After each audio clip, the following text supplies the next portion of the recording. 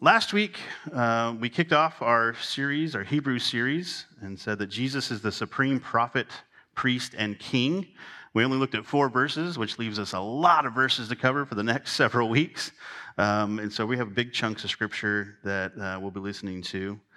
We talked about how Jesus reveals God fully and completely to us, making him the ultimate and supreme prophet, the ultimate priest, because he makes purification for our sin as the one time for all time sacrifice and the mediator of that sacrifice.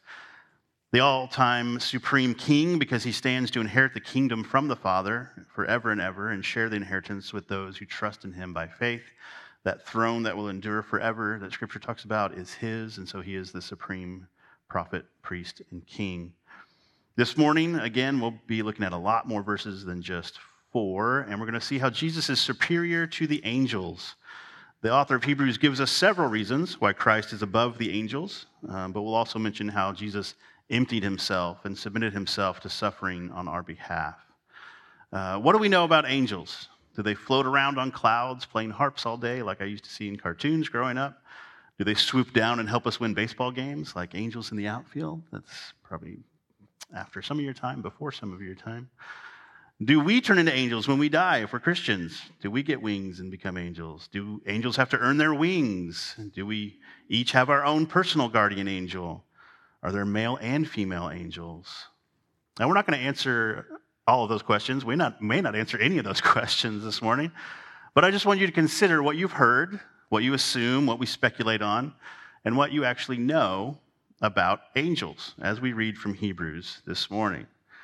So again, buckle up, follow along. The words will be on the screen. This is Hebrews chapter 1, verse 5 through chapter 2. For to which of the angels did God ever say, "You are my son, today I have begotten you"? Or again, "I will be to him a father, and he shall be to me a son"? And again, when he brings the firstborn into the world, he says, "Let all God's angels worship him." Of the angels, he says, "He makes his angels winds and his ministers a flame of fire." But of the Son, he says, "Your throne, O God, is forever and ever. The scepter of uprightness is the scepter of your kingdom. You have loved righteousness and hated wickedness. Therefore, God, your God, has anointed you with the oil of gladness beyond your companions. And you, Lord, laid the foundation of the earth in the beginning, and the heavens are the work of your hands. They will perish, but you remain. They will all wear out like a garment. Like a robe, you will roll them up. Like a garment, they will be changed. But you are the same, and your years will have no end. And to which of the angels has he ever said, 'Sit at my right hand until I make your enemies a footstool for your feet'? Are they not all ministering spirits sent out to serve for the sake of those who are to inherit salvation?" Chapter 2, therefore we must pay much closer attention to what we have heard, lest we drift away from it.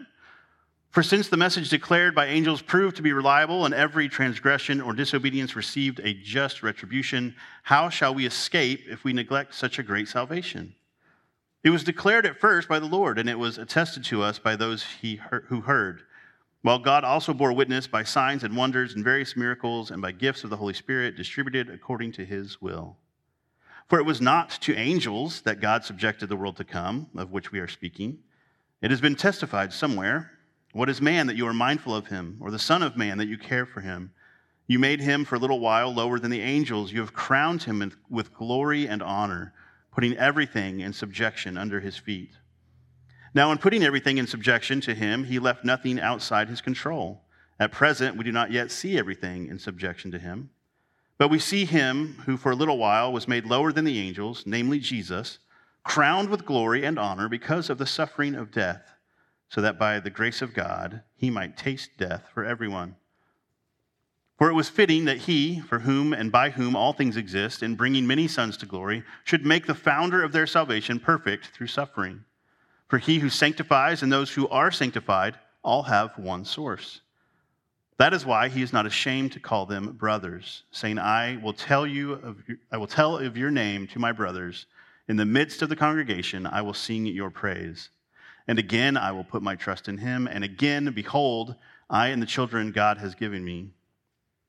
Since, therefore, the children share in flesh and blood, he himself likewise partook of the same things, that through death he might destroy the one who has the power of death, that is, the devil, and deliver all those who through fear of death were subject to lifelong slavery. For surely it is not angels that he helps, but he helps the offspring of Abraham. Therefore he had to be made like his brothers in every respect, so that he might become a merciful and faithful high priest in the service of God, to make propitiation for the sins of the people. For because he himself has suffered when tempted, he is able to help those who are being tempted. Now that's a lot of scripture, and I went back and forth for about 10 seconds on whether I should read that.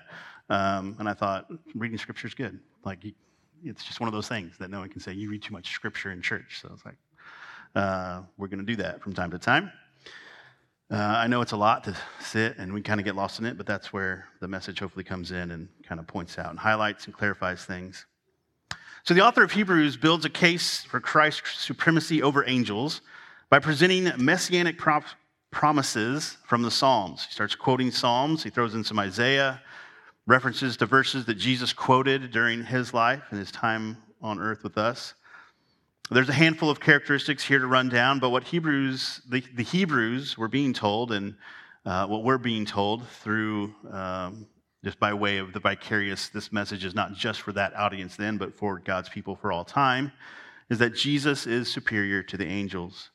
And he's superior to the angels as Son, King, Creator, and Savior. These are all identities that Jesus owns that the angels do not. They don't wear any of these hats. They don't fulfill any of these roles. They're incapable of doing these things or being these things. Now, for the record, here's 4 roles the angels do hold that we see in Scripture. 1, they're continuously worshiping and praising and serving God. 2, they communicate God's messages to men. 3, they minister to believers, which we saw in this passage, along with the worship aspect. 4, they are God's agents in the second coming and the final judgment of earth. Sometimes there's military language to describe the angels, like armies of angels or hosts of angels, right, who can destroy or defend. We see some scripture that points to that. We know that the angels were set as guards to guard Eden and keep people out of it, and so they serve the Lord, right, and they do what the Lord has asked them to. I think it's interesting also in Scripture that not every time, but almost every time angels show up, they're like, don't freak out. So there's something about them, I think, that either they show up in places they're not supposed to be, or there's something just visually scary or striking about them that makes you say, oh my goodness, what is this? Who are you? Because in the New Testament, every time they show up, they say, don't be afraid. Jesus never says that, right? And so there's some weird visual something about when Jesus shows up to people, they're like, oh, it's Jesus, right? But when an angel shows up, they have to say, calm down, don't freak out. And so there's some really cool stuff about angels that we see in Scripture. They can do some cool stuff. They've been called to do some cool stuff. They have some neat roles that we see, some amazing things about what they are assigned to do that we can't do and that we're not assigned to do as humans. And yet they're still far inferior to Jesus. We're not to worship angels, and angels don't receive worship, but we just read that the angels worship Jesus. It's only Jesus to whom the Father said, you are my Son. Today I have begotten you. That word begotten is a weird word. We don't use that usually in our everyday language or conversation, but it's theologically significant. So significant that the Council of Nicaea in 325 AD, when all these church leaders got together to say, okay, there's a lot of false teaching, there's a lot of, this part sounds true about the gospel, but then it kind of gets over here, and so they have these meetings every so often to say, let's nail down what is, these are the non-negotiables. These are the essential beliefs, the core doctrines. Let's make a list, and so that we can say, okay, you hold to this, then you are orthodox in your thinking, you are right in your thinking, these are the non-negotiables, that if you get outside of this, it's a false gospel, it's a false teaching. And so during that meeting, during that Council of Nicaea, they wrote what has come to be known as the Nicene Creed, this statement that is still read today and quoted today in churches around the world. And one of the things that it says is that Jesus is true God from true God, begotten, not made. And so this term begotten tells us Jesus is not a created being, that the Son of God was not created by the Father, that he is begotten of the Father. And so there's a sense of from the Father, and yet he is true God of true God. And so begotten is, again, kind of a weird word, but theologically significant that we need to hold to as Christians to understand that Jesus wasn't created. He's always existed eternally with God the Father and God the Spirit. So it's a crucial belief designating Christ as eternal, begotten of the Father, one with the Father. He has no beginning and no end, just like the Father and just like the Spirit. And the Father never calls the angels sons. They have special assignments, but not the distinct relationship that Christ and believers have with God by faith. Not only is Christ superior as Son, he's superior as King. God declared that Christ's throne would endure forever, and he is anointed by the Father. We spent some time last week discussing this aspect of the kingship of Jesus. The angels aren't on the throne. They don't rule the kingdom. They also rank among God's creation. While Jesus is praised as creator, he laid the foundation of the earth. He was present in creation, that all things are from him and to him and through him. And so Jesus had an active role, or Christ the Son had an active role in creation. The angels, we see in Scripture, are created. They have not always existed. We read in Hebrews 1:2, or we read in Hebrews 1:2 last week, and we can read in John 1, 1 Corinthians 8, and Colossians 1, which was our call to worship last week, that creation is credited to Christ. Again, all things created through him and for him, and that's not true about the angels. The author is really running up the score on the angels here. And he asks again in verse 13, and to which of the angels has he ever said? And this time it's, sit at my right hand. The ultimate place of honor for the Son of God. The angels weren't invited to the seat, right?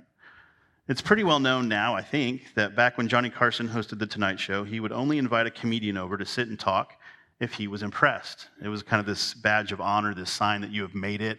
Usually a comedian would come out and do their jokes, and if Johnny didn't wave him over, they would just go backstage. Like that was it. But if they impressed him, made him laugh, whatever, if he liked them, he would wave them over. And that's when they knew, I've made it. And they would come and sit next to Johnny on The Tonight Show. And then they'd get to talk, right? And they'd get to kind of put themselves out there a little more. God the Father, to an infinitely greater degree, has invited the Son to sit at the right hand as this ultimate place of recognition and honor and authority. And the picture of making your enemies a footstool that we see here in Hebrews calls on actual historical warfare and victory and defeat. Winning and losing kings would experience these things. The defeated would bow down and kiss the feet of the victorious king, and the victorious kings would put their feet on the necks of their defeated foes. And so Jesus talks about how, the scripture talks about how the world is Jesus' footstool, right? He has overcome the world. He has conquered it. And so he puts his feet up and rests because he is the true and ultimate victor. The angels are not in this position. Angels serve. They don't rule. Jesus rules and reigns over everything. The angels do get a mention in verse 14. They're designated as the ministering spirits who serve for the sake of those who are to inherit salvation. A salvation that is only possible through Christ.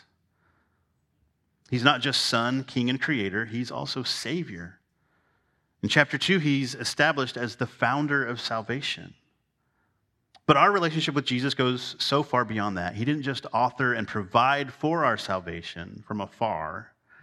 He suffered for it and promotes us as heirs through it. This is because Jesus is superior as our suffering brother. Jesus is superior as our suffering brother. The author of Hebrews keeps attributing quotes from the Old Testament to Jesus, a full circle expression of messianic themes from the Old Testament to reinforce who Jesus is, post-ascension. Like this is where he is, this is what he's doing. We read that the sanctifier, Jesus, and the sanctified believers have one source, or in other words, all are of one.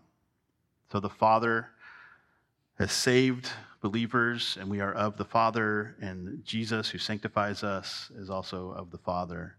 And then another amazing truth, Jesus is not ashamed to call us brothers and sisters. This is where more Old Testament tie-ins come into play. First, with a quote from Psalm 22, was Jesus quoted on the cross. This is where my God, why have you forsaken me? That he cried out on the cross. It comes from Psalm 22. Verse 22 of Psalm 22 is the quote about being brothers. And then there's a reference to trusting in the Lord and the children God has given from Isaiah 8. Now, this is a super cool reference. I had never studied this before. Isaiah 8 is referring to his own sons, Isaiah's two sons. Maher Shalal Hashbaz, which is not only credited as the longest name or word in the Bible, so that's kind of a fun fact, but it means the spoil speeds, the prey hastes, symbolizing the quick removal of Judah's enemies. And Sher Yeshub, these are the two sons, Maher Shalal Hashbaz and Sher Yeshub, which means a remnant shall return. So Isaiah, speaking of his sons, the enemy is removed and the remnant returns. These are his two sons. The enemy is removed, the remnant will return. Sending this prophetic shout out to Judah's future, but also a very strong picture of our salvation, which we now see in Hebrews as Isaiah 8 is referenced. It's tied together with our salvation, the salvation credited to Christ, who removes our enemies and redeems a remnant through us. And it's by faith that we become children of God, given to the Son. The enemy is removed, the remnant remains. And through Christ, he takes away our enemy, sin and death, and he saves us as a remnant to be redeemed. This salvation that Jesus secured for us, it came by suffering, the humility of humanity, the humility of death. But through his suffering, he won and we gained victory. The angels are brought back into the conversation here in verse 16, clarifying that it wasn't for the angels that Jesus suffered and died. Angels are not to be redeemed through faith in Jesus. Jesus didn't take on an angelhood. He took on humanity. He didn't die for the sins of angels. He died for the sins of men and women, right? Humanity. He took on flesh. I don't know if you've ever been jealous of angels, but Scripture actually says in 1 Peter that it doesn't say jealous, but it says that they long to observe, they long to look into this process of God redeeming and sanctifying humanity because they can't experience that. They have a unique relationship with their Creator God, right? In this all-time worship and all the cool things that they get to do as messengers and protectors and all of that stuff, ministering to us. And yet this relationship of going from sinner to saint and being sanctified, redeemed, this salvation, it says in 1 Peter that the angels long to look at this process. They see how God interacts with fallen man and redeems fallen man to sainthood, to co-heirs with Christ. It's not something they can experience. They do not receive worship like Christ, as I mentioned earlier, and they do not experience salvation like us. They are not brothers and sisters of Christ who will share in the eternal riches of God's kingdom as co-heirs with him, like we are. The author has set forth a contrast between Christ and the angels, and now between us and the angels, but also offers this similarity between us and Christ. So he's like, Christ and angels, different. Angels and people, different. Christ and people, similar. That he is like us in every respect, so that he would be merciful and faithful as our high priest, not making propitiation or appeasing the wrath of God without knowing experientially what it means to be human. Christ didn't take a class on how to save humans and what it means to be human and then say, oh, I've got it. I understand now. This is not someone without kids giving parenting advice, or someone who has never been married giving marriage advice, or someone who has never been skydiving giving skydiving advice, right? You don't want to be like, oh, so what's it like when you jump out of the plane? Oh, I don't know. I've never done it. I could just tell you what it's supposed to be like and what other people have told me. That's not Jesus. He came to earth. He took on flesh. And so he knows, he understands intimately because he designed and created us, but he also has walked on this earth, right? He has arms and legs. He got hungry and thirsty. He cried when people died. And all the things that it means to be human are wrapped up in the person of Jesus so that he can be a high priest who sympathizes and empathizes with us. For the Hebrews, this truth instilled hope and confidence in the face of their trials and suffering, that their Jesus, their Savior, has been tempted and tried like them. And if you've surrendered your life in faith to Christ, it should serve to give you hope and confidence as well. We can't ever look up to the heavens and say, Jesus, you don't get it. You don't understand what I'm going through. You've never been tempted like I have. You've never gone through the tragedy or experienced things that I've experienced. Jesus has. He has. And so in saving us and in being fully human and then being glorified as fully human, guess what? If we're in Christ, everything it means to be human will be glorified in us. Fully redeemed, fully glorified. And then we get to live forever in, that's a whole other sermon, the new earth waiting for us to inhabit and enjoy forever. We talk about enjoying the grace of God. It's only joy and worship for all eternity.